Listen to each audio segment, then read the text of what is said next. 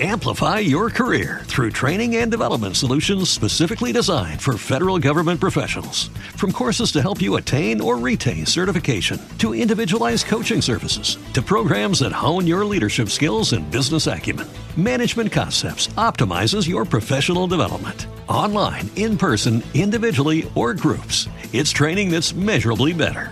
Learn more at managementconcepts.com. That's managementconcepts.com.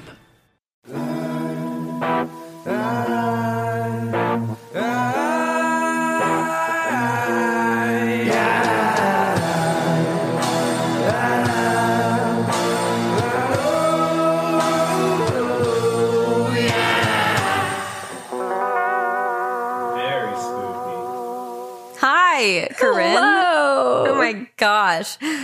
We sat here in silence for a good 20 seconds before deciding to start the podcast. It was a rough start. We started, we stopped, and then we started again, and still remained in silence for some time. You know, sometimes we just have to take it in, soak in our surroundings. You know what it means, Sabrina? It means that you and I have a wonderfully comfortable relationship because we can sit in silence together. We can call each other and not say a word. We can just... And also not look at each other because we weren't looking at each other. We just knew the other person was on the screen and we stared off into the distance. We were like, is Ghost going to introduce us? I feel like we're like that couple that sleeps with each other on FaceTime from, you know? Oh, yeah. Like, I can't say goodbye. I can't say No, goodnight. you hang up first. You say goodnight first. Yeah. No, oh, you yeah. do You it. hang up first. Okay, I guess we won't hang up. Let's sleep together. I was remembering back in the day when cell phones first became a thing and you would be texting your friends or like the boy you liked far into the night. And I was trying to think about what time I actually went to bed because it felt so late when I was younger. And I'm pretty sure I'd go to bed at like 10. Well, that's like me now. I still think 10 is so late. 10 is late. 10 o'clock is late. Put me to bed at 9, please. Turn on the ghost stories and head on to bed. Oh, this is Two Girls, One Ghost. 2 girls, 1 ghost. And we are your ghostesses. That's Corinne. Hi. And I'm Sabrina. And this is an Encounters episode. Yes, this is what we like. We like them all, to be honest. But yeah, we really enjoyed doing the research and chatting through our stories. But it's also just, there's something about getting emails from our listeners that's so validating in our own experiences because we're like, hello, here are 1,000 examples of paranormal activity all across the world. And if you didn't believe us in our research, then you need to tell that to these 10 people's faces this episode that you don't believe them. good luck finding Good out who luck. they are. You'll have to get through us first and we're telling you it's true. And we have a ghost bodyguard, so watch out. Yeah, we do. Also, side note, of course, I've, in the past few episodes, have been talking about how much paranormal activity has been happening in my house. I won't give you any more information because it's just the same wisps and floaty mists and dropping of objects that aren't actually there. However, my mom and I started to speculate that perhaps I brought back a ghost with me from the Old City Jail in Charleston, South Carolina. Because we're like, who is this person? And this what never happened before like this.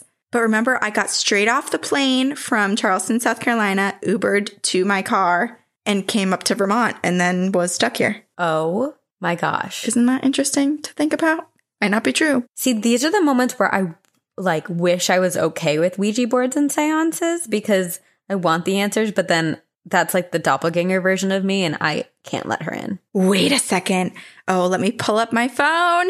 Okay, so obviously you've heard me talk about TikTok because I finally, hold on, turn the volume off. Because I finally joined the party like everybody else and have been on TikTok and have been really trying to find all of the good paranormal videos, which one day I will share if anyone cares. Probably not. Makes me sound like one of my parents being like, watch this meme I found. But anyway, I love it. the point of this is there is a TikTok man who his username is Thomas Edward with a W instead of a U and 2 Ds at the end. And I bring him up because he is a medium. And so for work, he reads people's energies and he creates art. He's a painter and an artist. But on TikTok, he talks about all of the readings, like random readings he'll give people in the grocery store when Spirit comes through. He's videotaped some of them. It's wild. And I just need Thomas to come to my house and tell me what's up. I need to look him up. You can send him to me. Okay, I will. That's a good idea. And now I'll have an outlet. So I don't have TikTok, so you have to send me the links and send multiple of them because otherwise I can't look at them all. I'll spend hours curating the best TikTok playlist for you. Thank you for coming to my non-existent technological skills. You're welcome. And if anyone else knows any people we should be following out there on the internet that is like Thomas, let us know. Send us basically everything that you're doing to entertain yourself during this time because this unemployed girl needs a little bit of purpose in life. Sabrina, don't worry. You'll have a job soon. I know. It's just, the past week has been tough. I know. I will survive, but... You will survive. I will. Hey, hey. Ooh, ooh. I'm not even singing the song that you're singing. I just am making my own thing up. Oh my gosh. What? Nick has been making so many videos. He did a voiceover using our audio equipment and did voiceover for a video he put together. Also, I'm realizing that I keep calling our podcast so high quality. I think it's good. I think it's all right. If you listen back to episode 1, it is definitely so high quality now. Eric's the guy to give credit to. We got to give a lot of credit to him. We have arms now that come down and hold our microphones for us so that we don't have to because we were bad at it. We're hands-free. We're hands-free. And ghosts don't have hands either. So we'll talk about the ghost stories. We're leaving that transition because it was amazing and also proves that we're not always that great at transitions. Okay, well, let's just breeze over that interesting transition and I'll just go straight into a listener story from Harvey. It is called Vermont Ghosts Living by the Charleston Jail and Ghost Botox. Hey, ladies, but mostly Corinne, since I'm assuming she's the one reading this email. Yes, because she put Vermont in the subject line, so she knows. Amazing. I was like, wait, is she saying that I don't read? Because now I'm feeling insecure.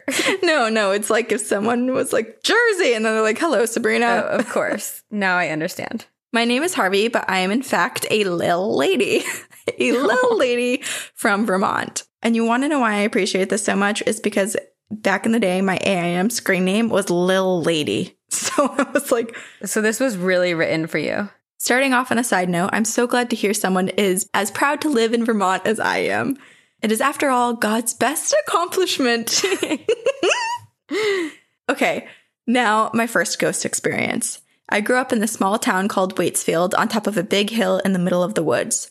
During the day, life was magical. My sister Maggie and I would make ferry boats and send them down the rain runoff on the sides of the driveway, and we even had a miniature 2-inch stationery to write letters to fairies and leave them under fallen flower petals or rocks. Wow, seriously magical. That is amazing. Nighttime was a different story, though. The woods were deep and instilled my first bit of fear of the unknown as a kid. My earliest memory was me crawling out of my crib to go to sleep in between my parents out of fear. Because our closest neighbors were about a half-mile away, we often slept with all of the blinds and curtains in the house open. Who's peeping through the windows in this hippie town bumfrick nowhere anyway? Well, actually, we did have a man who posted up a deer post in one of our trees to spy on my two sisters and I as children, but that's a very different story and it involves no ghosts. Anywho... Oh my gosh. I slept between my parents almost every night at that house in Vermont, but one night in particular is ingrained in my mind. Just before my nightly routine of crushing my dad's shins to crawl onto the bed, I happened to look out the window onto the backyard. In the light of the spotlight on the lawn stood two figures, one taller, one shorter. They both were standing tall, staring directly at the window as if expecting someone to look out. They both waved slowly at me, perfectly synchronized. They were having a picnic, the quintessential red and white checkered blanket beneath them. It made no sense to my feeble child's mind or my half-baked 22-year-old mind now. I shook my dad awake and tried to direct his attention out to the window at the picnic freaks outside, but no one was there. He took me downstairs, rummaging through the junk drawer to find a flashlight so that I could take him outside to show him where I saw the two people, but no one was there. In their place were two large planters of my mom's. He pointed to them and he said, "See, that's all that it was. just the planters. You can imagine the confusion and the rage of a child who no one believes. And when I was 9, my family finally moved from Vermont to a house in Wilmington, North Carolina. A very odd thing about the South is that in the homes of 2-story homes, the children often sleep on the second floor while the parents sleep on the first. This was all fine and dandy until the middle of the night in our new home when I had a longer journey to my parents' bed to escape demons. Yes, I still sought comfort sleeping between my parents at 9 and 10 and 11 and 12. When you walked up the stairs to the house, to the left was my sister Maggie's room, and to the right was my sister Jessie Fontaine's room. Now, down a long-ass dark hallway was my room and my dad's office. The hallway alone was scary, but what made it worse was that the light switch was in the middle of it, so you can bet your bottom dollar that I sprinted to flip that bitch on every night. During the day, my dad, when my sisters and I were at school and my mom was at work, said that he would hear footsteps of someone in dress shoes walking down the hallway. He would call out to see who was there, but no one ever was. Multiple times, my sister Maggie and I would come home from school and hear the same footsteps upstairs, always running to our neighbor's house thinking that there was a robber. But nope, never a robber, just a demon. Things in that house got so scary that my parents put a daybed at the foot of their bed so that when I came downstairs to find comfort, I wouldn't wake them up. On the rare occasion that I did sleep upstairs, I would always wake up in the middle of the night and whatever I made eye contact with first would fall. Looking at a painting on the wall, it falls. Look at a poster rolled up on my dresser, it falls. If that wasn't terrifying enough, I was starting to realize that whatever invisible force was there was watching me sleep and watching my eyes as they scrambled around the room.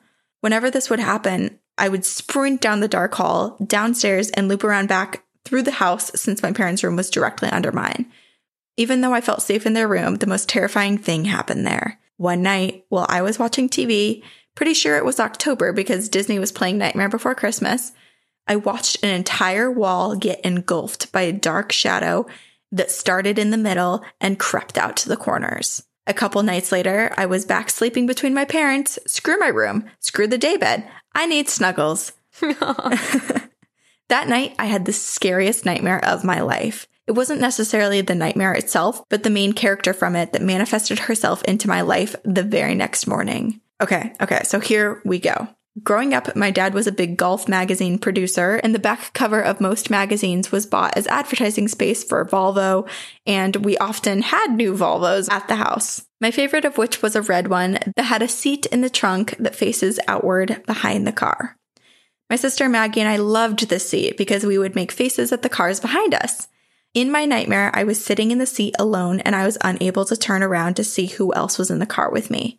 We were driving slowly through a creepy one-road town of gray and black. In the middle of the road stood a tall, skinny, pale woman with black eyes and a short, sharp black bob.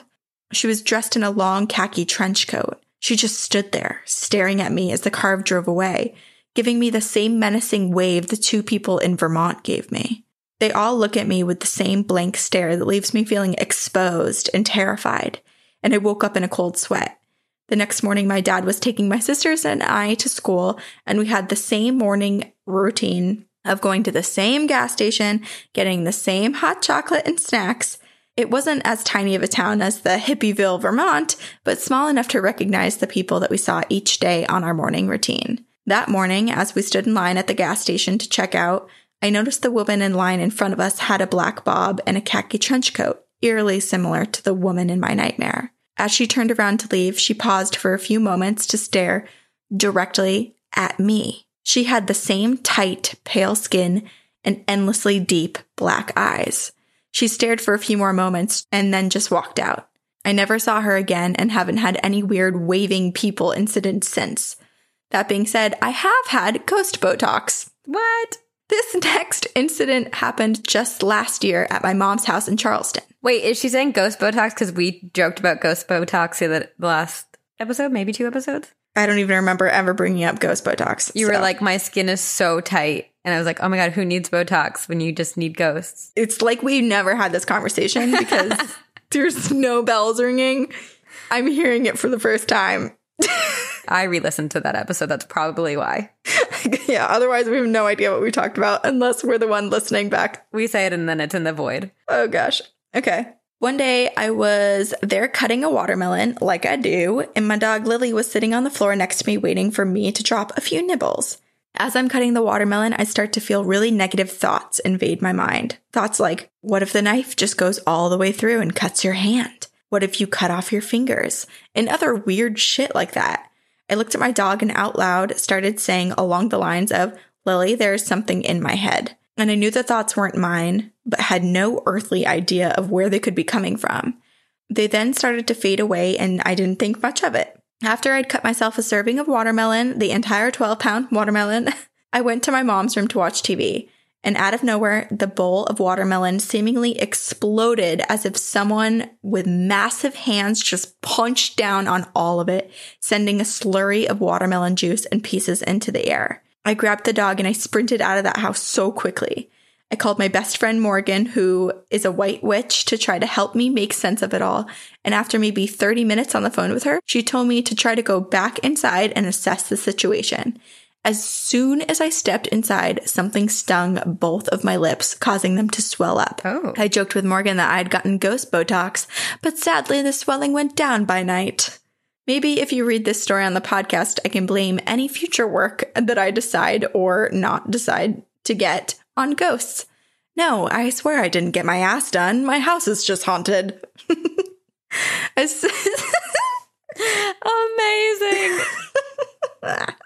I love that. I still have no idea what happened that day or why the ghost had a personal vendetta against my friggin' watermelon. I also just listened to Corinne's story of visiting the Charleston jail, which I live a couple blocks away from now, but in college, my dorm was 1 block away. Years ago, they hosted an event at the jail called Jailbreak. Each cell was full of different types of artists, and outside had stages for musicians and dancers. There were a bunch of food trucks, alcohol stands posted up everywhere. Most jail cells were used as gallery space for various artists, and there were 2 cells that had different comedians rotating throughout the night. This sounds like a freaking dream. That's amazing. So amazing. It was Charleston's best event and sadly no longer runs because of safety regulations within the jail. I am a film photographer and have been shooting since I was 14. Even though I was only 18 at the time, I was a featured artist in this event. I had maybe 10 or so prints hanging up in the show 1 year. Hell yeah. After hanging them up for a day or 2 before the event, I came back the night of to find them all laying on the ground of the jail cell. As much as I wanted to believe the ghost was sabotaging me, it was simply the walls crumbling because the building is so old. I've taken a ghost tour there and sadly had no experiences, so sorry to end on an anticlimactic note, but I found it very funny. I'd love to send you ladies a print of my work. Yes. We would love that. Thank you. I've been rotating between your and Oprah's podcast for the last year to get a good balance of spirits and spirituality. Peace and love, your friend Harv. See you on the other side. Wow. Okay. What a crazy collection of ghost stories and experiences. Okay. The dream, though, with the woman that she saw the next day and the way that the woman stared at her before leaving makes me think that that woman had a dream about her the night before. Oh my gosh, I didn't even think about that. I immediately just thought she was a demon planted in the store. But you're on to something. I guarantee she's thinking, like, why is that girl staring at me? Right. And then she's like, oh, wait, why do I recognize her? Because in her dream, Harvey, a little creepy kid, was standing there just waving at her with no emotion. How interesting. Oh my goodness. But like, what does that mean? Why would, like, you don't really see faces in your dreams unless I think you've seen them, even if you don't like consciously remember seeing them. Right. But to see someone that you'll then see the next day is like almost like deja vu, but feels like more connected than that. And it's interesting too that it was the same style of communication as when she was living in Waitsfield and in Vermont and looked out and there were 2 figures waving but emotionless. And so first you would think, okay, well, one was something that she saw when she was a young child out the window. The next thing was something that she dreamt. Perhaps that was just an anxiety dream because of her previous experience. But the fact that the very next day she saw that person in the same outfit, all of that, I don't know. So strange. Yeah. And it sounds like she's quite aware of the different types of people that she comes across throughout the day and like on her regular routine because she mentioned that. So I think Harvey herself was thinking, is this someone that I've previously seen on my routine, on my commute, and somehow this is just happening? But I don't know. Maybe they'll become a part of each other's lives later in life. Yeah, maybe that woman in the trench coat is a medium and she's going to tell Harvey all about the spirit that's been haunting her. I feel like we're projecting what we want to happen onto Harvey for ourselves onto Harvey. We might be. Okay, I have a story. It's called A Puddle of Blood in the Hallway, and it's from Lily. Guys, I really don't know where to begin. I appreciate your podcast, and I think we'd be pals. I'd love to sit down with you and discuss all of my experiences and theories as well as listening to yours. I have many stories, and I am choosing to share with you the first experience that truly gave me validation as well as some gratification of proving to a non-believer that ghosts and demons do in fact exist. For a little background information, I grew up in a haunted home in Alabama that was built in the early 1900s. In that house, there was a young girl whose energy felt calming, playful, helpful, shy, and I addressed her as Amanda because she once told me that her name was Amanda in a way that I really can't explain even if I tried. Anyway, so there was Amanda, and then there was a dark energy, an evil energy that held you in your sleep, pushed the shower curtain slowly, and their energy was heavy enough that company would mention an uneasy feeling in certain areas of the home, and it lingered even when they'd never been told about the energy before. Both Amanda and the dark energy hung out upstairs where my bedroom and office were.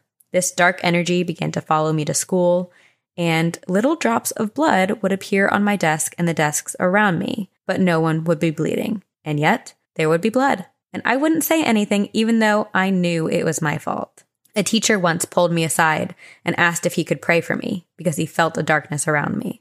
So anyway, to the validation and gratification. I had a friend who for years was really only my friend because our parents were friends, and so we were forced to spend a lot of time together. We went to school together, carpooled together, but we were very, very different people.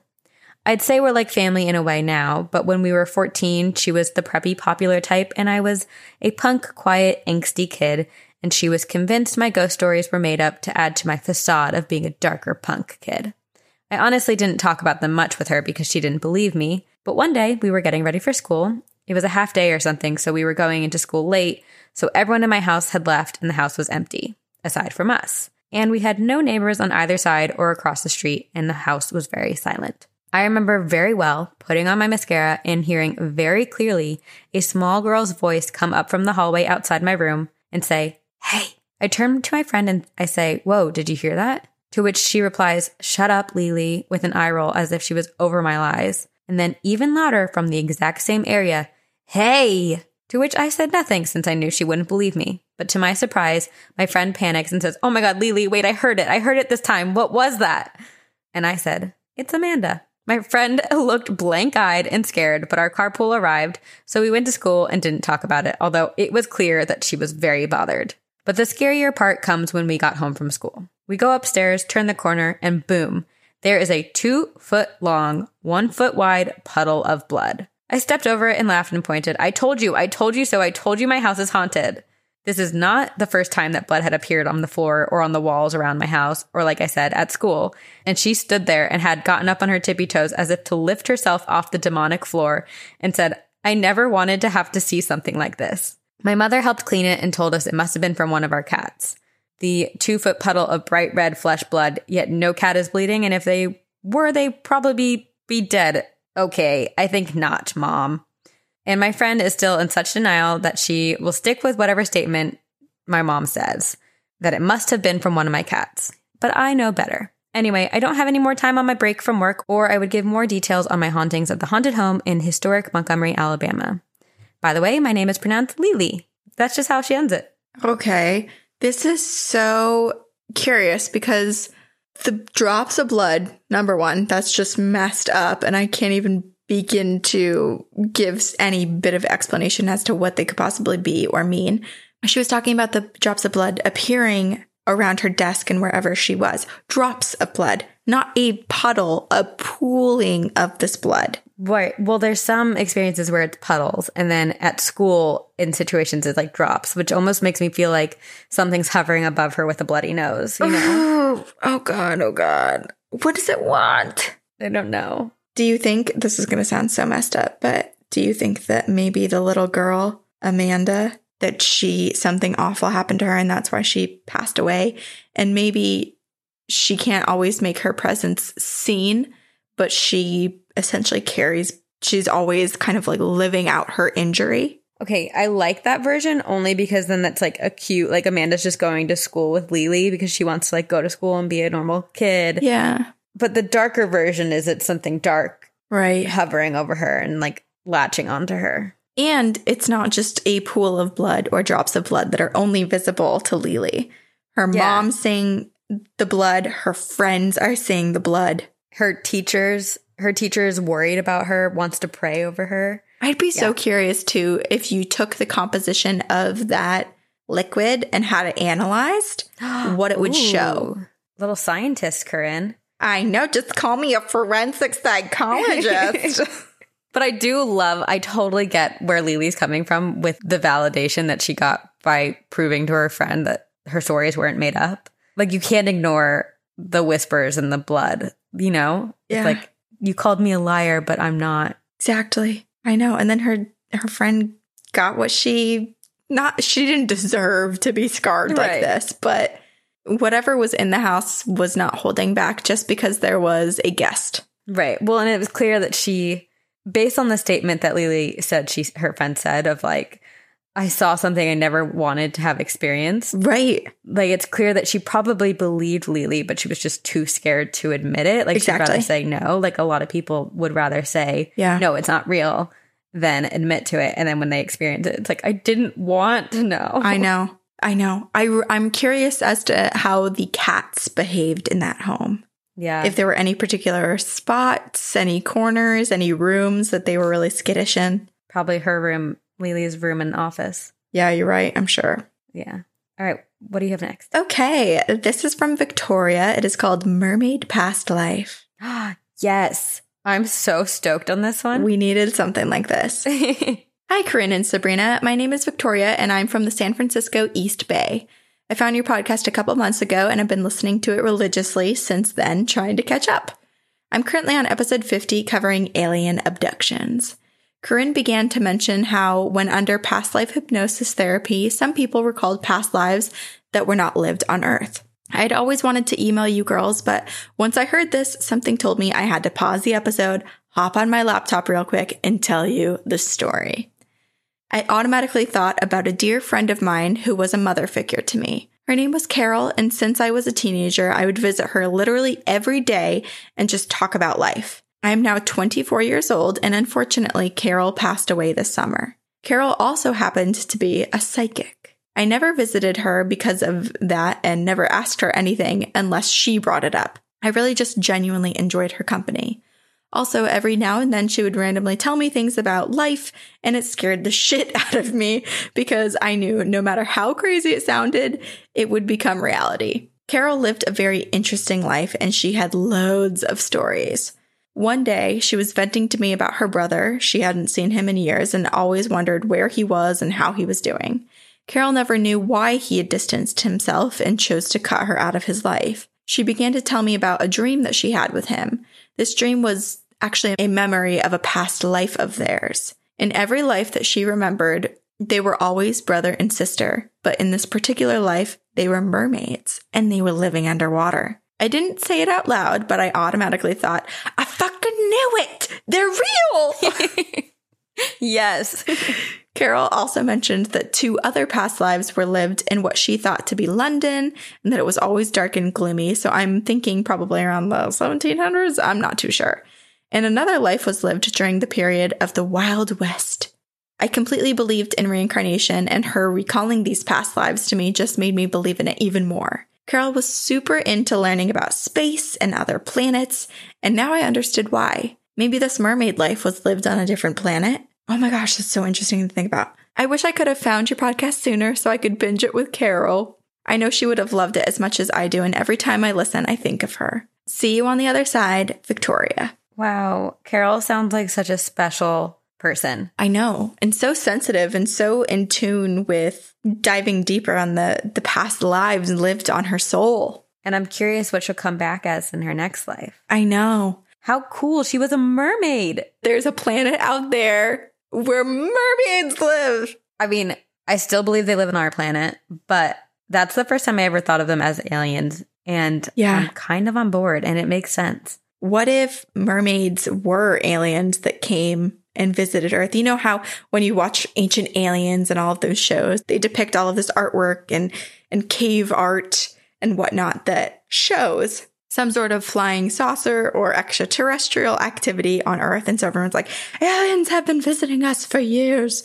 What if mermaids came? I am so on board with this. I think this is a very real possibility. Do you think that they would have to wear the same helmets that Patrick and SpongeBob wear when they go into Sandy's house to keep themselves I bet you that's moist? Where the SpongeBob creators came up with it, because they have been given the information. Yeah. We want. No way was that an original idea. Entirely gifted to them from the mermaid extraterrestrials that visit our planet often. Mm-hmm. That's how life works. That's how our lives work. This is the world. You can live in whatever world you choose to create for yourself. And in our present life, mermaids are real. Yeah, they are. So are fairies. I believe in mermaids. Sabrina, if you ever get a neck tattoo, can it please say, I believe in mermaids?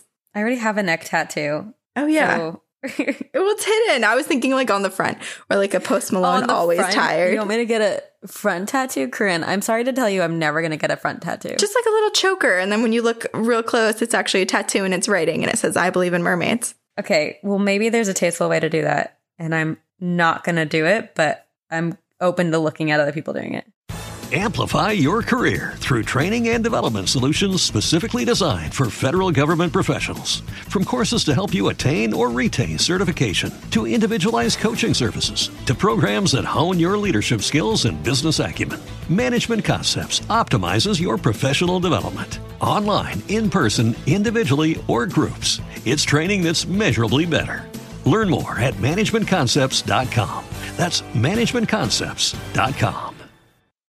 As humans, we're naturally driven by the search for better. But when it comes to hiring, the best way to search for a candidate isn't to search at all. Don't search, match with Indeed. When I was looking to hire someone, it was so slow and overwhelming. I wish I had used Indeed. If you need to hire, you need Indeed. Indeed is your matching and hiring platform with over 350 million global monthly visitors, according to Indeed data, and a matching engine that helps you find quality candidates fast. Ditch the busy work. Use Indeed for scheduling, screening, and messaging so you can connect with candidates faster. And Indeed doesn't just help you hire faster. 93% of employers agree Indeed delivers the highest quality matches compared to other job sites, according to a recent Indeed survey. And listeners of this show will get a $75 sponsored job credit to get your jobs more visibility at Indeed.com/podcast. That's Indeed.com/podcast. Terms and conditions apply. Okay, I have a story. This is from Liv, and it's called A Happy Mother's Day for My Supernatural Mom. Hi, lovely ladies. I've got a couple of different stories for you today, and in honor of Mother's Day being right around the corner or right behind the corner, I thought I would share a few from my mom. For a little backstory, my mother and I have always been what you would call sensitive to the other side, and have both found ourselves experiencing some very strange things. When I was growing up, my mother was an antique dealer and for work would find things to bring home and list online for auctions. This could be anything from an old vase or an old couch.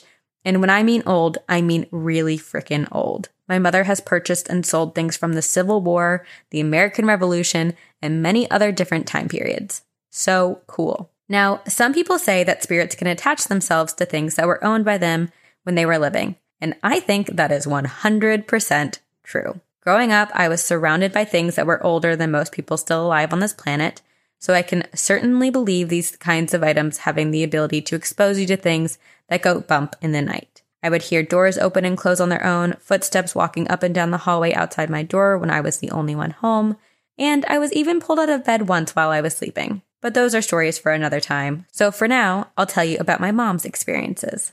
The first one is about my mom's experience with aliens. The year was 1973, and my mom was still in high school at the time. Her boyfriend had just come back from vacationing in California, so they had decided to get together and go for a drive. After driving for a bit and catching up, they settled on finding a remote place to park their car and get busy, if you know what I mean. Eventually, they fell asleep for a while, and all of a sudden, they wake up to their car being violently shook back and forth. My mom's boyfriend owned a big van, and this thing was rocking so hard that it was balancing on 2 wheels at a time. My mom explained that it felt as if something was jumping up and down on the roof over and over again. My mom was obviously frightened, and her boyfriend was too. So he decided to climb up to the front seat and start slamming down on the horn, which was the wrong idea.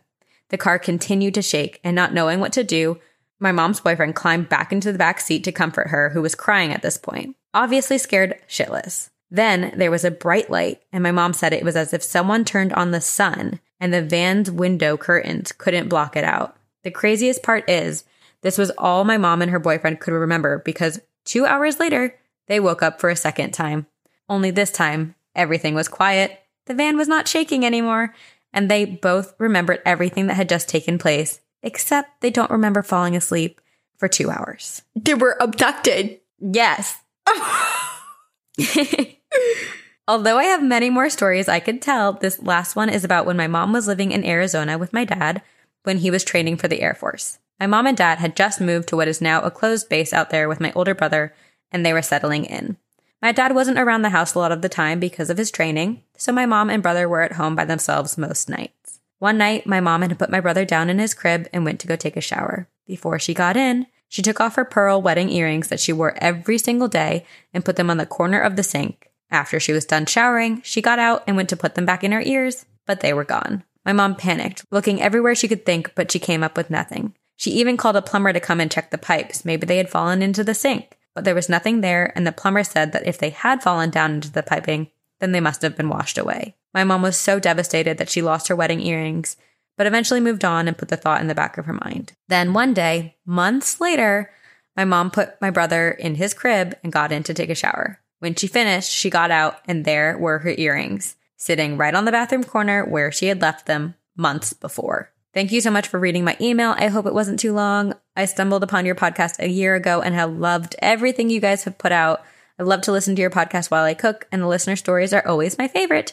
I hope you guys are staying happy and healthy. Liv. Oh my gosh. I don't know where to begin. Okay, well, I'll just start backwards and then move. Start at the end and then move backwards. Perfect. The missing wedding earrings just gave me so much, not like deja vu. I don't really know the right words to use here, but my family experiences that all the time. Not years that pass between finding an object and misplacing it, but we'll put something down and then sometimes it's hours, sometimes it's a couple days, and you'll go back to that same spot that you already checked so many times, and it is just so blatantly and obviously there. Oh my gosh, that's so weird. It happens all the time, like to the point where sometimes we don't even look that hard for things anymore. We're just like, give it a few hours and check where you thought you left it. It'll be there. That's wild. Part of me wonders if it's like it slips into like a different time almost, and then like catches up. I don't know. That's weird. But when I was reading this the first time, I was like nervous that the earrings were going to wind up in the crib. When her mom was putting her brother down, she was going to find the earrings like in the crib, which would have been like equally as creepy because it's like, did something put them in there? It's a choking hazard. And that's so dangerous. Yeah. Yeah. Oh gosh. Yeah. Good thing that didn't happen. I'm curious though. Maybe there was an old motherly spirit that was like, don't leave your valuables unattended. Teaching her a lesson. As if she needs any more lessons. The poor woman was abducted. Leave her alone. Maybe it was the aliens. They were like, this seems to be a prized possession. Let's study it. What is it made of? Why does she love it so much? What happened in those 2 hours? I know. Oh, God. I just want to know. I will say, I feel like if I'm ever abducted, I do want to experience it with someone else. So like having been there in the car with her boyfriend, both experiencing the car shaking like that, and then to wake up 2 hours later and be like, wait, what just happened? We both remember the car shaking. We both remember that really bright light. Oh my God. And we both fell asleep. Just got full chills thinking about it. Because if you experienced that by yourself, I feel like you'd feel very isolated. No one would understand it. Yeah. Do you think if you experienced it, would you look for markings on your body, like any indication that there was any sort of prodding or experiments or insertion of, I don't know, tracking devices in your shoulder. Like a little neck tattoo choker that says, I believe in mermaids. There it goes. Sabrina was abducted by the alien mermaids again. They came with an agenda this time. Mark everyone with I believe in mermaid tattoos. Oh, gosh. As soon as I start talking about aliens or thinking about aliens, it both is equal parts exciting and then the most terrifying thing in the world, because to me, aliens don't even seem paranormal. It doesn't seem like a supernatural thing that it's like... It's out of this world. Right. It is out of this world. But, you know, I just feel like with ghosts and stuff, there are so many people that are like, is it not? You know, there's so much back and forth, and it's just been a part of life to understand that there are people that don't believe it, even though we very much do and are certain that it's real. But for aliens, it just seems so much closer to home, because it's not like a ghost or the wisp of a figure rushing by. It's something coming and stealing you and wiping your memory, and has intelligence and technology so beyond.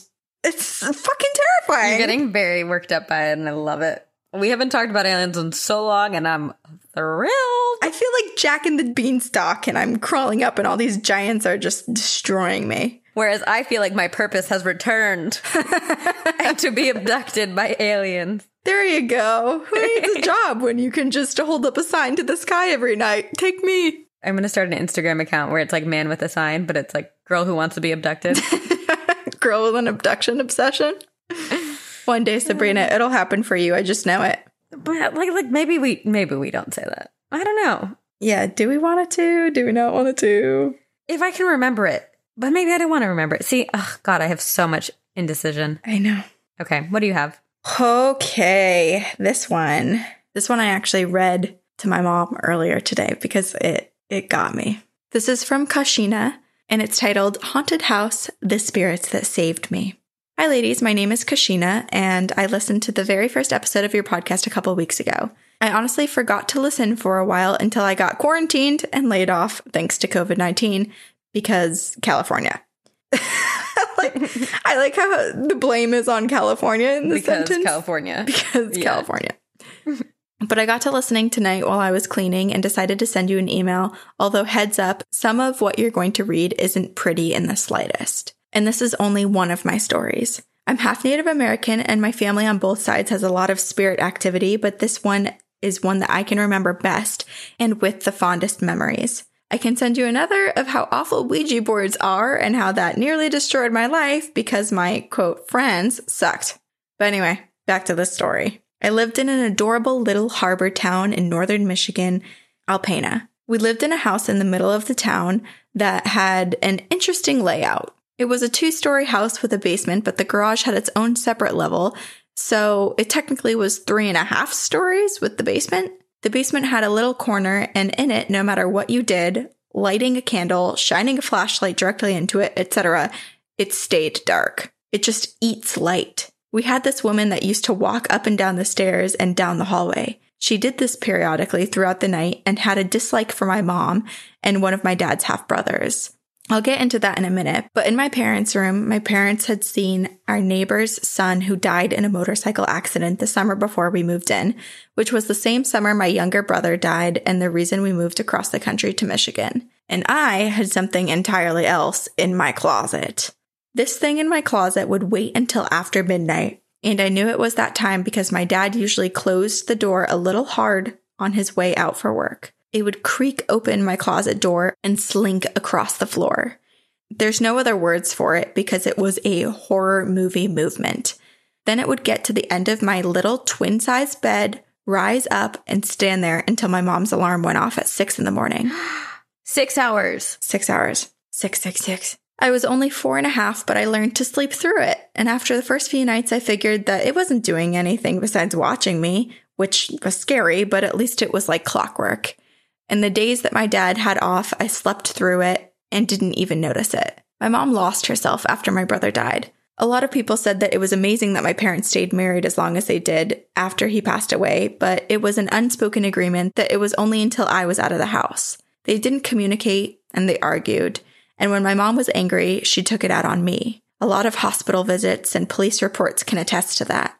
Around the time of my first hospital visit because of my mom, my dad's younger half-brother started taking a dark interest in women. I'm going to insert a trigger warning right now for sexual assault, so if you would like to fast forward, I would suggest fast forwarding probably a full minute. I was molested by him from the time that I was 5 until I was 7, and we packed up to move back to California. I wasn't the only one in the family either. 4 of my cousins were as well, and he was charged for rape and aggravated assault at 16. But depressing part over, here's where it gets odd. The woman on the stairs began reacting to my mom. Every time it was just the 2 of us home alone, she would throw things at her, break pictures, vases, anything that kept my mom up and busy and away from me. She threw an entire entryway table that was at the landing of the top of the stairs down it at my mom while she was chasing me, screaming at me. She threw a mason jar that shattered against the wall next to where my dad's half-brother was standing, and the glass cut his face to the point where my aunt had to drive him to get stitches. When he was staying over at the house a few times, he tried to get into my room. The thing in the closet stood in front of my door and kept it closed. Every time he stayed over, that thing came out sooner, and it stayed out until my dad or one of my uncles came home to get me from my room. It made it impossible for him to open the door no matter how many times he tried. And in the morning, he would check my door to see if there was a lock because he wasn't able to jiggle the door handle. It irritated him. And the last time he tried, the lady shoved him down the stairs while the thing kept my door closed. It raised a lot of questions from my dad. Why was he upstairs when the guest room wasn't? And he wasn't allowed back over after that. And the lady and the thing in my closet, they went back to their normal habits except whenever they protected me from my mom. Whenever I tell other people this story, they get confused because they don't know if the thing in my closet saved me or was keeping me for itself. All I know is that I felt safest in that room because whatever was trying to harm me had to get past both the cranky old stair woman and the thing in my closet. Well, that's my origin. Stay safe during these crazy times. Wow. Kashina, it breaks my heart that you had to go through any of this, and it's awful. Just awful. I'm sorry. Yeah, it's unimaginable, and it's so horrible that both she had to go through all of this along with other cousins. I mean, no one should ever go through it, and it's a really difficult topic to talk about and something that you'd never wish for anyone to go through, especially children. And to have just lost her brother and then her mom taking things out on her, and then it's just terrible. But it's really amazing that whatever these entities were trying to protect her. Yeah, and it also made me wonder if perhaps the dark figure that came out of the closet wasn't a dark figure at all. I know that when we see dark figures and dark shadows, we oftentimes associate them and usually associate them with darker presences because that's one of the visualizations of dark energy is a shadow on the wall. However, we have talked about cases where people who have passed over decide to cloak their identity either because the physical identity that they have in the afterlife is perhaps shocking to some, like if someone had died very violently and maybe they have a hard time showing themselves as anything other than what they looked like after their accident. Mm-hmm. Or I wonder if maybe this person cloaked themselves so that she wouldn't be as scared. Like maybe it was a relative, or maybe it was just some sort of person who had previously lived in the area or in the home or something, but just knew that a shadow was perhaps less scary than a full body apparition with eyes staring directly into a child. And if it's standing there for 6 hours, and she was saying that she slept through it. So clearly it's, I mean, sure, you can sleep through scary things as well, but it feels more protective than anything. And it's curious. I wonder, maybe Kashina, you can clarify for us if you feel so inclined, but it was curious that the thing appeared every time her dad went to work. Like it was as if now that her dad is gone and can't protect her, this thing came out and was like, I have to take that place and protect her. Yeah. I know.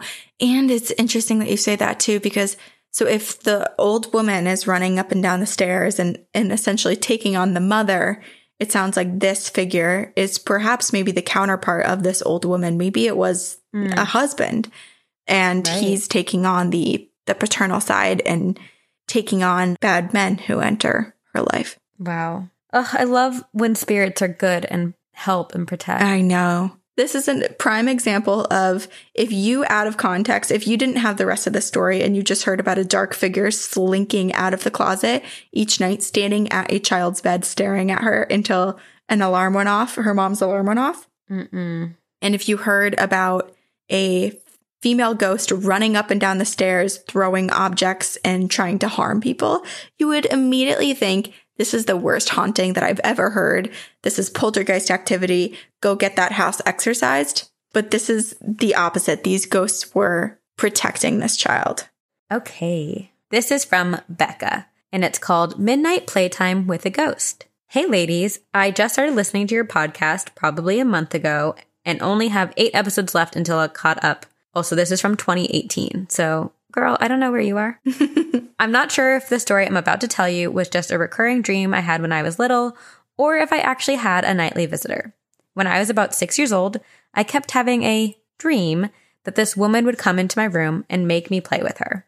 She was terrifying looking, at least to a 6-year-old, and to be honest, would probably still scare me today. She had long, wild, dirty blonde hair that partially obscured her face. She wore a long off-whitish, grayish dress that was somewhat tattered, and all her skin was also grayish in color. I think what scared me the most, however, was her eyes. They were milky white, clouded over so the pupil was not distinct, but the iris was still a piercing blue. She was very specific about what toy we were to play with. It was a wooden train set that was very basic, just wooden slabs on wheels that could hook together. Each slab had a cutout groove in the middle that a wooden animal cutout would fit into. I distinctly remember a kangaroo and a camel. I pretty much never played with this train set except for when she made me. There was nothing wrong with it, but it wasn't very exciting. And this was kept in a box that was held together with a string. The lid and base of the box each had a round button that you could wrap the string around in a figure 8 pattern. In other words, it wasn't the easiest, quickest thing to open. But every morning after she would visit me, the train would be set up on the floor of my bedroom where we had played while I was, quote unquote, dreaming. I did sleepwalk and talk at the time, so I guess it is possible that I was doing this while sleepwalking. But the train was only ever set up in the morning after I had these specific dreams about the woman. And one day I just stopped having the dream and the toy stopped being set up. 2 other things to note. When I was this age, I had to listen to music while falling asleep, so the ghost would be confused and not be able to find me in my bed. I also kept a ghost journal about all the spirits I saw, which I unfortunately destroyed when I became a sassy tween who decided younger me was dumb. Thank you for your amazing podcast. Creep It Real, Becca. Oh, I'm so bummed her ghost journal is gone. I know, but one, how cool that you actually kept a ghost journal. I wish that I had been smart enough as a young kid to do that. I know. I will tell you, when I was 14, I started one because there was so much activity, but I only got maybe 3 entries in before I, too, suffered from the tween shame and was like, no, I can't keep evidence of this. But did you keep those 3? No. Oh. It was ripped out of the journal, and the journal was used for other stuff. Why didn't our younger selves set us up better for this podcast? How great would it be to have a segment where we read from our ghost journals? Oh my gosh, I know. I mean, and if Becca had kept hers, we could have read Becca's. But okay, how frightening would that be to know that to believe that you were dreaming each night, but then to see the toy set up? It makes me wonder if her parents ever heard her playing, thought maybe she was sleepwalking, or thought that she was just entertaining herself in the middle of the night when she woke up, as sometimes children do. Well, yeah, my younger brother used to play with the ghost often, or the ghost would like play with my brother's toys as a kid. But he would always say, Mom, tell the little boy I don't want to play. But the fact that she was sleepwalking and talking makes me really think she was sleepwalking and talking with this woman or with other ghosts. And her dream was not just a dream, it was real. Very much so. Yes. Oh my gosh. So scary. Wait, was it a woman or was it another little child? It was a woman. For some reason, I was picturing a child this entire time. She didn't specify age, but she said a woman who was very creepy looking to a child, to 6-year-old her. And she had like clouded over eyes. wore a long dress. I don't know why, but it just makes it even creepier that it's an older woman that's like, wake up and play with me. Yeah, it's so eerie. It's so, ew, I have the heebie-jeebies. Bleh, bleh, bleh, bleh. Trying to get the taste of this story out of my mouth.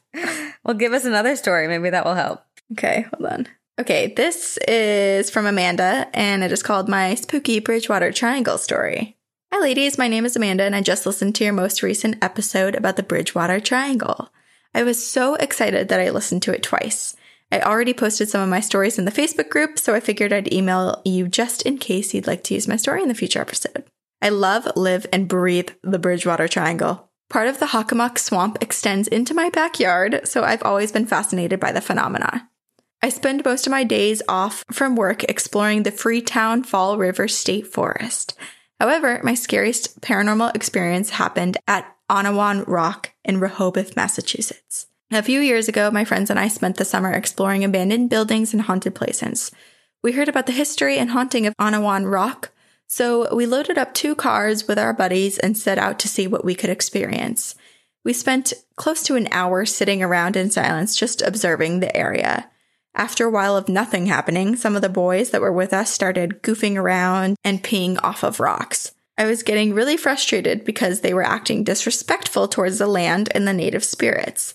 And that's when the activity finally began. It started with slow, steady drum beats off in the woods. I thought my mind was playing tricks on me before another friend mentioned that they heard it. Soon, we heard what sounded like shouting and hollering over the drums, and the noises gradually got closer to us, and we could hear movement from all directions. I was getting really emotional because I knew that the boys had upset something, so that's when I decided to leave.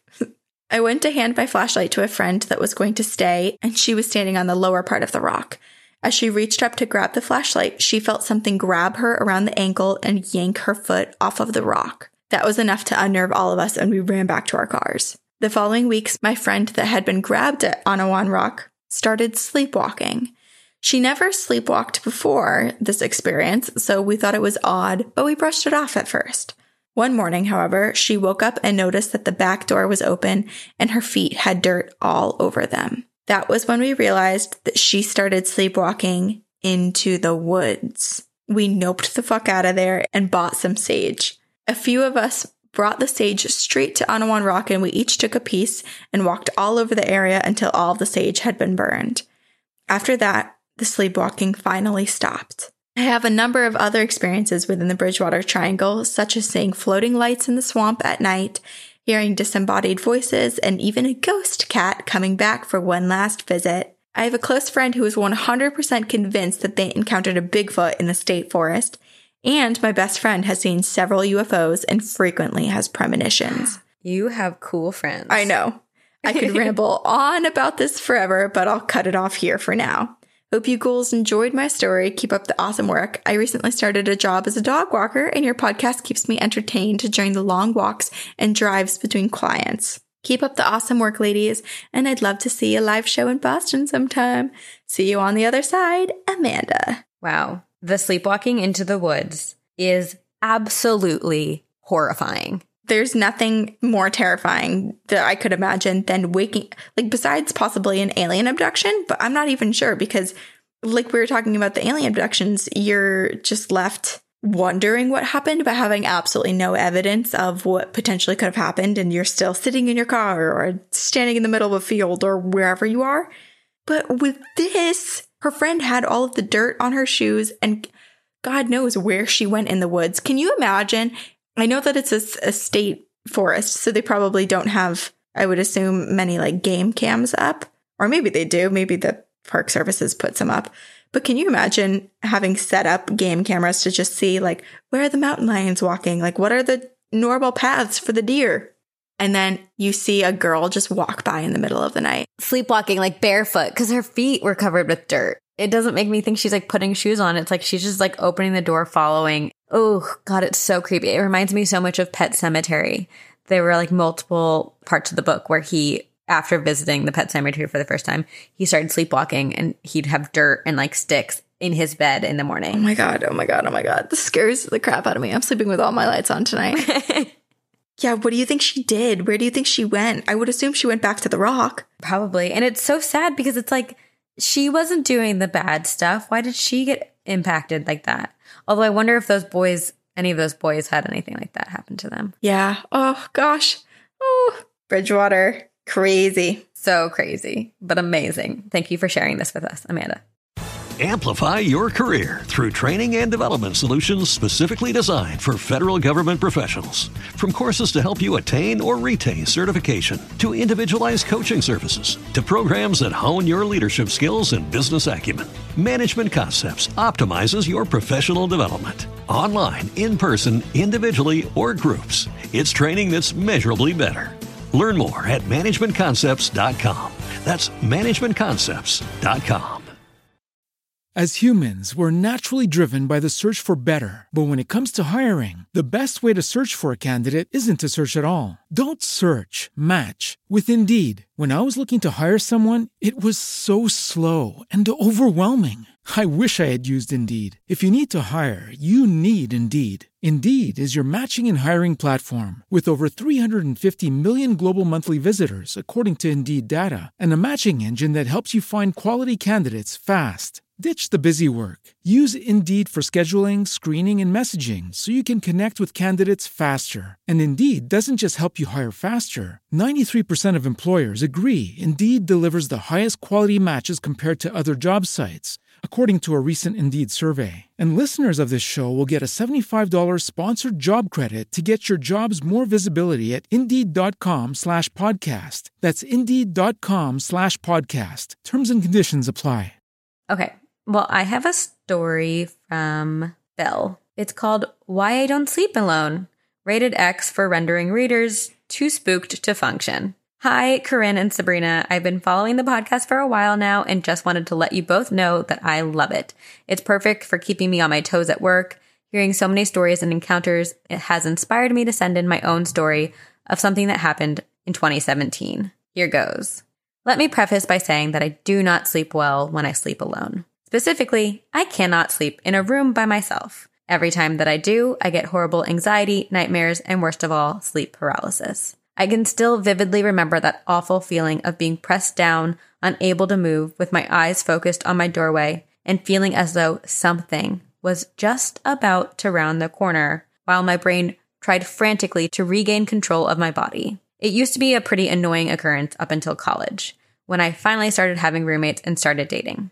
Friends would always tell me that what a struggle it was for them to get used to sharing a room or a bed with someone else, but I, on the other hand, was always grateful for another human's presence, no matter how hard it might have been to share my space. At least it meant I'd have a good night's sleep. Fast forward, I had graduated, found independence, and moved out of my parents' house, and found a place to live, sharing an apartment with a housemate and with my long-term romantic partner as my roommate.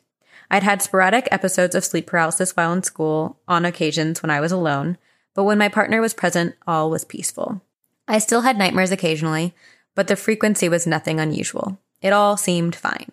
Fast forward again to the 2017 winter holidays. My partner found some time to plan a trip down south to visit family, and due to my work schedule and the 3 cats we had adopted in our first year of cohabitating, I elected to stay in the city. It didn't hit me until later that this would be my biggest stretch of time sleeping alone in quite a while. It didn't seem like a big deal at first. At night, I would meet friends for dinner or else invite them over to my place where we would hang out. However, the time would inevitably come when they would stand up, announce that it was getting late, and leave. Not wanting to impose or be called a chicken, I would walk them to the door and say my goodnights and goodbyes. My housemate would retreat to their separate bedroom, and I to mine. And to cope with being by myself in that dark and eerily quiet space, I would sleep with the light of my humidifier device on and gather up all 3 of my cats to comfort me. One night, I was in an uneasy state of slumber when I thought I heard the door to my room open. My eyelids felt too heavy to lift, so I tried to turn my head toward the sound. At the time, I was laying flat on my back with my toes peeking over the edge of the mattress, and I could feel as if someone had stepped in and was now approaching my bed, stopping right against the edge where my feet were. My sleepy self somehow reasoned that perhaps it was my partner returning home a few days early as a surprise, and that they were going to give me a greeting kiss to wake me up. I felt arms touching either side of my legs, as if someone were right over me and poised to get on the bed. Then the heavy weight of another body on the mattress. I remember that I drew my legs up so that my knees were raised, and I felt someone lower their body so that they were between my knees, hovering over me. Despite being drowsy, I mustered up enough energy and managed to say my partner's name. Then a realization hit me. I had spoken to my partner earlier that night, just before going to bed. In our video chat, they had been on a bus heading further south to continue visiting other relatives. They were not on their way back. They were not in my room. I forced my eyes open and immediately felt pricks of fear up and down my back. On top of me, pinning me down, was a long black shadow. Its eyes were sharp and red and flickering. As I stared on in numb terror, it slowly continued to lower towards me. I didn't know what it was. I had never seen anything like it before, but looking at it made me feel huge waves of dread and anxiety unlike anything I had ever felt before. All I could think in that moment was that I had to move and I had to do it now. So I tried my usual sleep paralysis wake-up technique. I closed my eyes, gathered up all my energy and willpower, and thought repeatedly to myself, "Wake up now, wake up, wake up, wake up." And the weight was gone. I opened my eyes and sat up. My bedroom was dimly lit by the glow of my humidifier. One of my cats, who normally slept right on my face, crept out from under my bed, looked at me, and was confused by my panic. I looked around, but there was nothing in the room. I didn't go back to sleep that night. After my partner came back, I told him this story, and we talked about it, and I ended up dismissing it as another case of sleep paralysis. But even now, when I think about it, I am unable to understand what I saw or felt. It was absolutely unlike any previous sleep paralysis episode I had had in the past. And up until this instance, I had never seen anything sinister, only felt anxiety as if something were approaching. Needless to say, I am very nervous about the next time I have to sleep alone. I'm spooked from just typing this out again. Anyway, thanks for taking the time to read this email. As I said before, I'm an avid listener and will continue to look forward to new episodes. Keep up the good work. Best, Belle. Oh gosh, that makes me nervous too, because I immediately want to give her the advice of like, well, then don't be alone. But I know that that's not always an option. Yeah, that's not always easy. There have been nights where I've been spooked and I'm like, should I just go sleep at a friend's house? And literally every single friend is busy or out of town, or it's just inconvenient enough that it stops me from seeking out their help. And also what she said about how like a lot of people, it takes a while for them to like get used to someone sleeping in the same bed with them. Like, right. It's one thing to say, hey, I need to come stay over because I don't want to be alone. But you're not necessarily going to be sleeping in that same bed with that person. She had a roommate. Her roommate was home in the other room. That's true. It's not like she's completely alone. Yeah, you're right. Yeah. Oh gosh. This gives me the chills. It almost sounds like an incubus, but it does sound like she stopped it before. Because like the second she started to realize it wasn't her boyfriend, which is weird because it makes me think that whatever this entity was kind of wanted her to think it was her boyfriend coming home. Like it planted that thought in her mind. Yeah. And it was interesting too, because it's not like she immediately thought it was her boyfriend either. Like I think she thought it, but was trying to convince herself that that thought was real, that thought was the truth. But in reality, there was a part of her that was saying to herself, yeah, this is what it is. This is the only thing that it could be. Before you open your eyes, before you fight, convince yourself that it's just this easy explanation that is not such a fear-inducing, sleep-depriving, scary encounter. Yeah. I really hope it has not happened to you again, but please keep us updated. It's been 3 years, so I'm really hoping all things are good. Okay. This is from Teddy. Hi guys, I'm Theodora, Teddy. And first off, I want to thank you for keeping me sane. I'm a healthcare worker, so I haven't been able to quarantine myself throughout all of this, but listening to your podcast whenever I'm home has really kept me from stressing too much. It occurred to me lately that I really ought to sit down and write out a story of my brother Evan's history of sleepwalking, especially considering what's been happening recently. We kind of have a theme of sleepwalking in this. I hope that doesn't mean that we're going to sleepwalk tonight. I really don't want to. No. Evan has always been a chronic sleepwalker ever since we were kids. The neurologist we took him to as a child said that it was likely stress-related and prescribed a mild sleep aid and to visit with a counselor, though even he admitted that medically we know very little about sleepwalking or what causes it. Evan would only take the pills when he was having an especially bad night because he said that they made him feel groggy and weird in the morning, and he didn't like it. His sleepwalking persisted through his childhood once or twice a week and into adolescence. It was a little weird to sometimes be going to the bathroom and to see him silently wandering around the house with his eyelids at half-mast. But I knew it wasn't his fault, and we all got used to it. Scary. So scary, Jesus. I'd attach a bell to him so I would know where he's going. Our parents figured out to put a baby gate in front of the stairs so that he couldn't fall down them while sleepwalking, and even had locks on all of our cutlery drawers downstairs so that he couldn't get into anything sharp and accidentally hurt himself if he did somehow get down there at night. We didn't like the idea of locking him in his bedroom, and it kind of freaked him out too, so we tried to avoid it. Usually when he sleepwalked, he'd go around the corner of his bedroom or into the hallway, and he had a habit of going down into my room sometimes.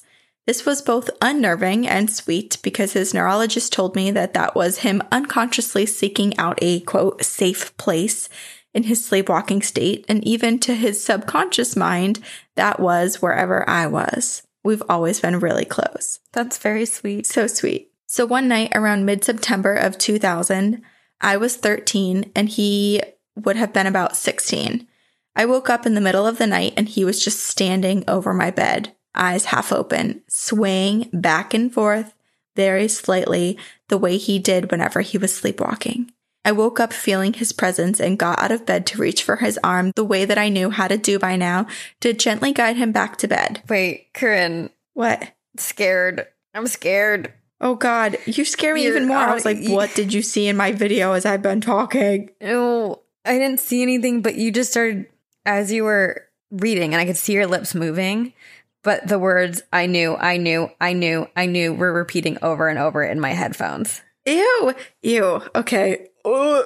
Well, this isn't a good time to tell you that this is a story about repetition. No.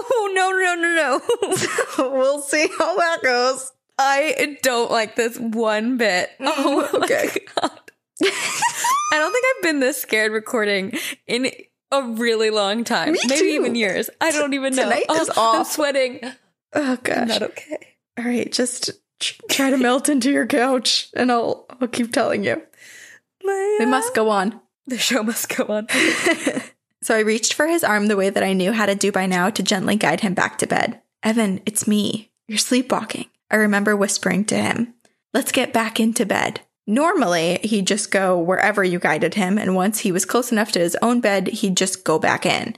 But not that night. That night, he refused to budge, and when I turned to look back at him, he was staring at me with his eyes wide open. There's something in here, he said to me. Him talking in his sleep or during sleepwalking was much more rare, but it did happen occasionally.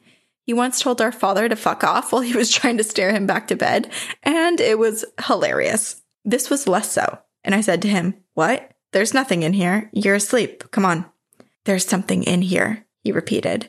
But eventually he let me tug him back to his bedroom, and he got back into bed. Life went on, and he came out at 18 and started dating a man that he would eventually marry, a lawyer named Danny. Things were good, but even Danny reported that his sleepwalking never really stopped, even though Evan had a job he loved and he was seemingly happy and satisfied with his life, but he'd still sleepwalk at least a couple times a week. Danny got used to it and learned to handle it the same way that we had, but one day he texted me about a strange incident that happened in the middle of the night before, around 1 a.m, according to him. He'd woken up to a rustling sound in their bedroom, only to find Evan walking in a slow, deliberate circle in exactly one part of the room right in front of their window, just around and around. And he said, babe, you're sleepwalking. Come on back to bed, in hopes that his familiar voice would be enough to coax Evan back into bed. But Evan turned to him and said verbatim, there's something in here. The thing is, I'd never shared that specific story with Danny.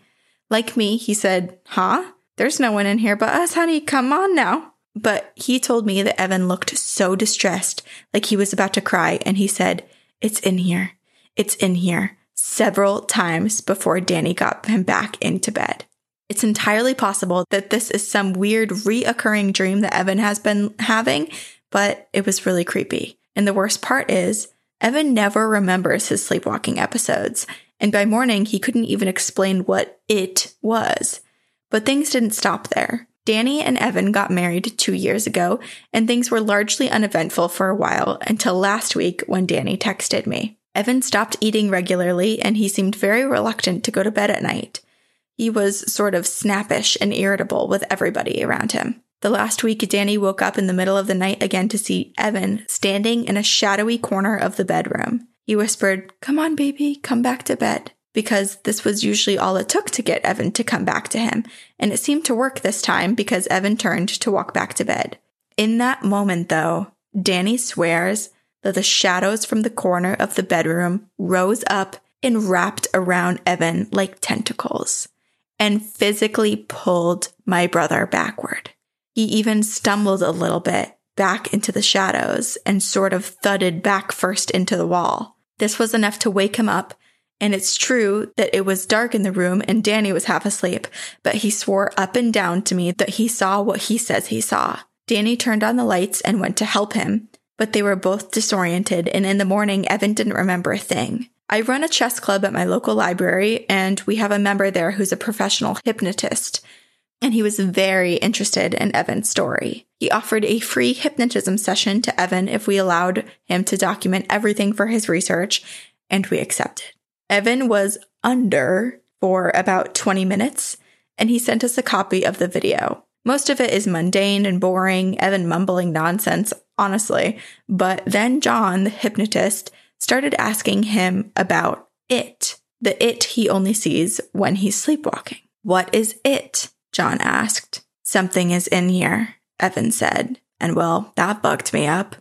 "Okay, what is it? Why is it in here?" John asked him. "It's old," Evan said. "What does it want?" John asked, and Evan didn't answer. He said, "It's old, it's old, it's old," several more times though. "Can you only see it when you're asleep?" John asked. "I can only see it because I'm asleep," Evan said with startling clarity. "So it preys on you because you're a sleepwalker?" John asked. "Something is in here," Evan says a few more times, and then nothing else. Danny asked me if he and Evan could spend the weekend at my apartment to see if he experiences the same thing at my place. And as I write this, it is April 16th, 2020, and they'll be coming over on Friday. I'll keep you updated. Thanks for everything, guys.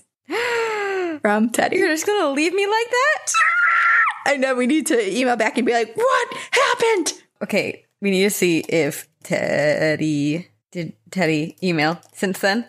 Gosh, you can't leave us hanging like this. I know. I have full body chills from the story. I read it earlier and I couldn't even fully read every single sentence and word in it because I was like, this is too scary. I'll just read it in its entirety for the first time on the podcast. I'm not well. No, it's messed up.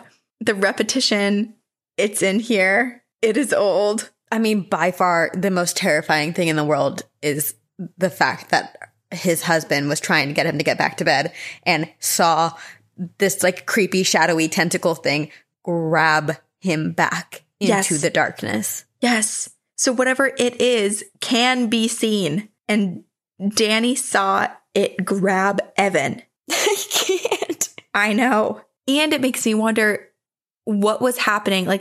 What is Evan's awareness of it? I know that he said before that he had no recollection of it.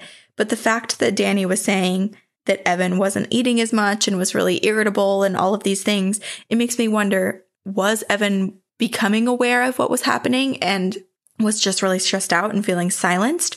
Or was this it, gaining power and manipulating Evan and draining him of energy and was starting essentially a possession after years and years of scratching at him, making him sleepwalk every single week? Yeah, I don't know. Because even the hypnotist session that he went to, John was saying, I can only see it because I'm sleeping. So it targets him when he's sleepwalking because he's a sleepwalker.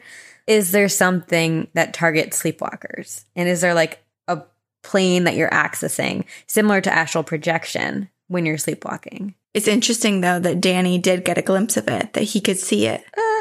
I have chills. Me too. And I don't really have a heartwarming one to end us on. I know. Also, Teddy, thank you for all of the work that you're doing in the healthcare profession. Yes. All right, last one. This is from Nikki. It's called Triple Homicide Family Tragedy. Hi, I have been pretty active on your timeline and such as the paranormal and all things creepy are my go-to entertainment, but something more serious happened yesterday that I think you should know. Normally, coincidences and stories of haunted houses are exciting and thrilling, but this one hits close to home, mainly because our family's tragedy has just resurfaced in an unusual way. If this story reaches you, I ask that you provide your thoughts on what we should do to prepare ourselves for the possible reunion of the deceased. Oh my gosh. For the family's anonymity, names in this story will be changed. My cousin, second cousin to be specific, Raina and I have always had a unique connection. Although we are about 7 years apart in age, we are very similar as far as personality and interests, the way we think, our fears, the unexplained experiences we've had. In a way, we are close, spiritually rather than physically. We don't see each other often and seldom talk on the phone or text. But recently, Raina and I have come across a strange feeling at around the same time and experienced a coincidence too aligned to say it was just that. To help you understand, I will start from the beginning. My mom gave birth to me when she was a teenager. She was still going to school and would drop me off at her aunt's house. We'll call my aunt Amy. My aunt Amy would make me soup and tamales, and I'd sit on her bedroom floor watching Tales from the Crypt and sipping a juice box. Her house always smelled of Mexican spices and corn tortillas. It was a cozy smell, and for much of my childhood, I'd watch her cooking something with a hand towel over her shoulder in her favorite attire, blue jean shorts, a striped polo t-shirt, and high socks with tennis shoes. She had thick, black, curly hair, a characteristic I am proud to have inherited from her. I don't remember the details of her face very much anymore, but her contagious laugh is still very loud and clear. The fondest memory I have of my Auntie Amy was sitting on the tailgate of her truck bed with her, listening to her tell scary stories and funny jokes while I swung my feet over the edge. I had looked up at the sky in this memory and watched as crows took flight off the telephone pole wires under a bright blue sky. It was peaceful and quiet. I was happy. Auntie Amy had a daughter, Lisa, and Lisa had 2 children, Raina and Joey. Lisa, Raina, and Joey had come to live with Auntie Amy. Lisa had a dangerous boyfriend and decided to leave him. Auntie Amy did not care at all for this guy and would turn him away from the house many, many times. I remember Lisa's room. She was obsessed with unicorns. Baby Joey and Raina would jam their favorite song all the time, Kryptonite by 3 Doors Down. I remember Raina and Joey sitting in the backseat of Lisa's car, pumping their fists in the air while singing the chorus. Joey is mostly laughing at Raina. She was 5 at the time. One day, I was pulled from my 6th grade class. My Aunt Selena came to pick me up, and she looked very worried. She said my Auntie Amy had been in an accident. I asked if she was okay, and my aunt nodded, but tears were streaming down her face. When I arrived home, my Tio, Auntie Amy's husband, was sitting in the dining room staring at the table, almost lifeless. The house felt full of sorrow, and I was beginning to think the worst. My mom was bathing my baby sister, who was about 5 at the time, and I went over to sit next to Tio and just studied his face. Finally, he spoke. Without turning to me, he said, I found them. I found them like that. Shivers crept up my spine, and my Aunt Selena called for me to come into my mom's room. My baby sister was put to bed, so that left me and my other younger sister, Raquel, in the room with my parents. My mom's face was unrecognizable. She looked like she had been crying for weeks. Finally, she knelt down to our height and simply said, Auntie Amy, Lisa, and Joey are dead. Lisa's boyfriend killed them all. Raquel immediately began screaming and crying, and I went into a panic. Call them. They're still there. I know it. I kept screaming. My eyes were wide as I tried to reach for the phone, but my mom grabbed me and held me tight, holding me close. My heart felt like it was going to stop. All I kept thinking was about the weekend before this, when I had told my mom I didn't feel like visiting Auntie Amy that day, and so she went without me, and then now she was gone. The funeral service was massive. People who I knew, people who I didn't, people who heard the story from the news, people who were old friends, people of all ages. The image of the 3 caskets at the head of the church was overwhelming. Joey's tiny casket was in between his mom's and grandma's. I'd never seen a casket that small before. Tio was sitting in the front pew, and I began to grow anxious as screams and wails of anger from the older ladies filled the church. My grandma was a mess. Her sister, niece, and a 3-year-old child were murdered in their own home. And Raina was nowhere to be seen. She survived because my Aunt Amy walked her to school, and when she returned from the walk, Lisa and Joey were already dead. My Tito found them like that when he had come home from work. Raina came to live with us for a few years while her grandpa gathered himself. She was like another baby sister to me, and over the years we had remained close. But once we got older and started to live our own lives, we grew apart. Every once in a while we'd say hi or share a memory we remembered about old times, but we seldom spoke of life before the tragedy. That is, until just yesterday. When I was in college, I had driven past the old house to make sure it was being taken care of. The yard was well kept, the house had been repainted, it looked lovely. I remembered how to get there because even though I wasn't tall enough to remember the path, I remember turning left when you got to a triangle house with 3 tall cone-shaped trees in front. Never in my life had I even thought of entering the home or even asking. I just let it be. But this past weekend, I was talking to a coworker about tragedies and scary stories, murders and such, probably because Halloween is near. I mentioned to him that we had a horrible tragedy in our family, and I showed him the house on Google. He asked if I'd ever gone back inside, which, why would anyone ask that? But I dropped my finger from the screen and replied, no, but I have thought about it. But I could never do it to my family. Open old wounds. Plus, I'd have to get the blessing from my cousin, and it's just not possible. I wouldn't even know how to ask her. Jump to last night, I get a text from Raina. The conversation continues during a following phone call. She had told me that she recently became somewhat obsessed with wanting to go inside. Like there was a pull she was experiencing that she had never felt before. She said she had driven by the house a few times over the years, but never had the feeling to go in. We continued to talk about our shared experiences with the dreams and the supernatural, and we even finished each other's sentences when describing the old house inch for inch. It blew my mind how much detail she remembered about the house given how young she was at the time. So she decided to write a letter to the owner, who was a 60-something-year-old man, saying that she used to live there and would like to revisit childhood memories, as it had been 18 years since we'd stepped foot in it. After the phone call, I was visibly shaking. The temperature felt like it had dropped 20 degrees, and my teeth were chattering.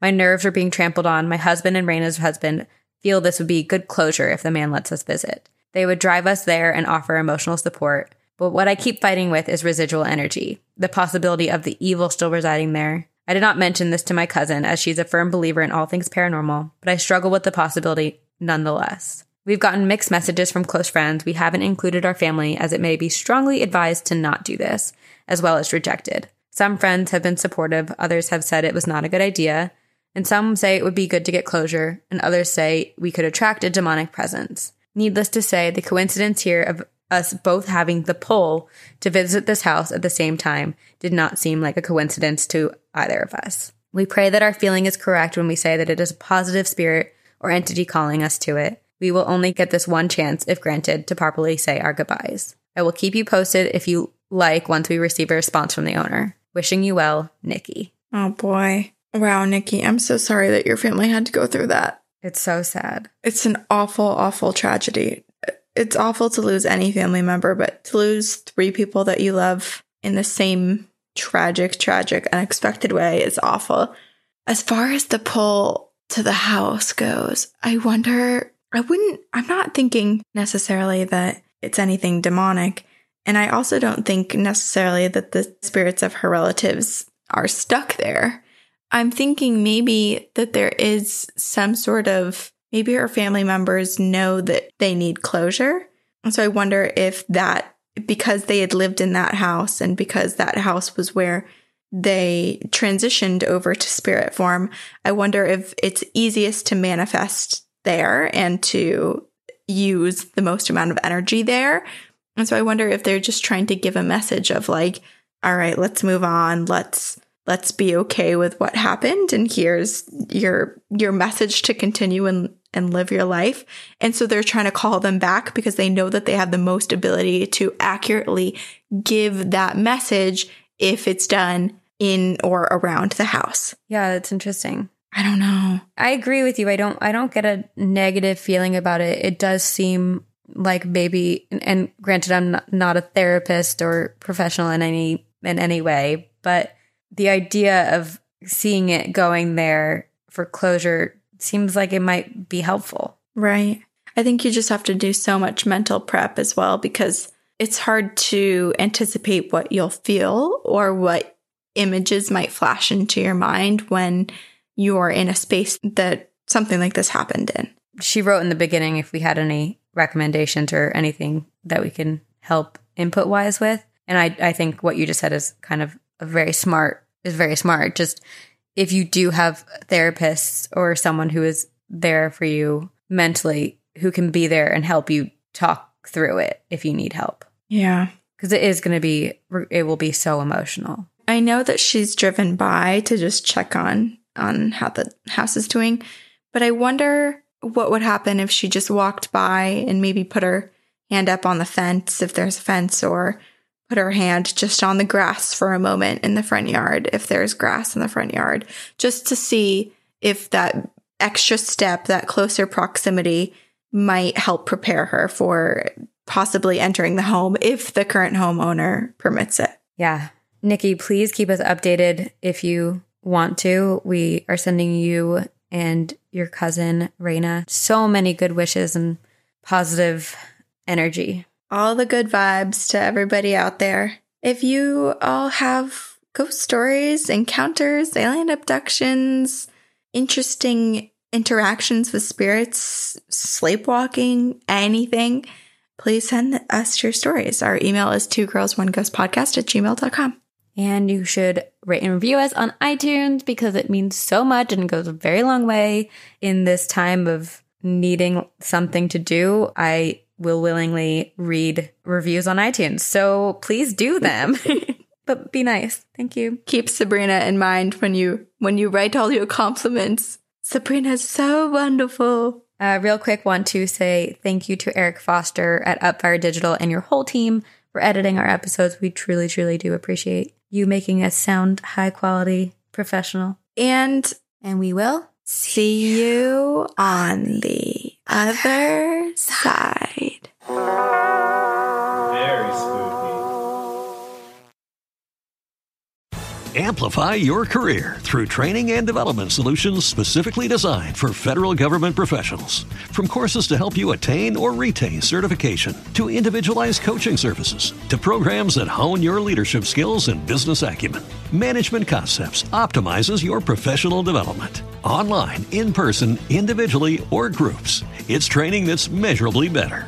Learn more at managementconcepts.com. That's managementconcepts.com. As humans, we're naturally driven by the search for better. But when it comes to hiring, the best way to search for a candidate isn't to search at all. Don't search, match with Indeed. When I was looking to hire someone, it was so slow and overwhelming.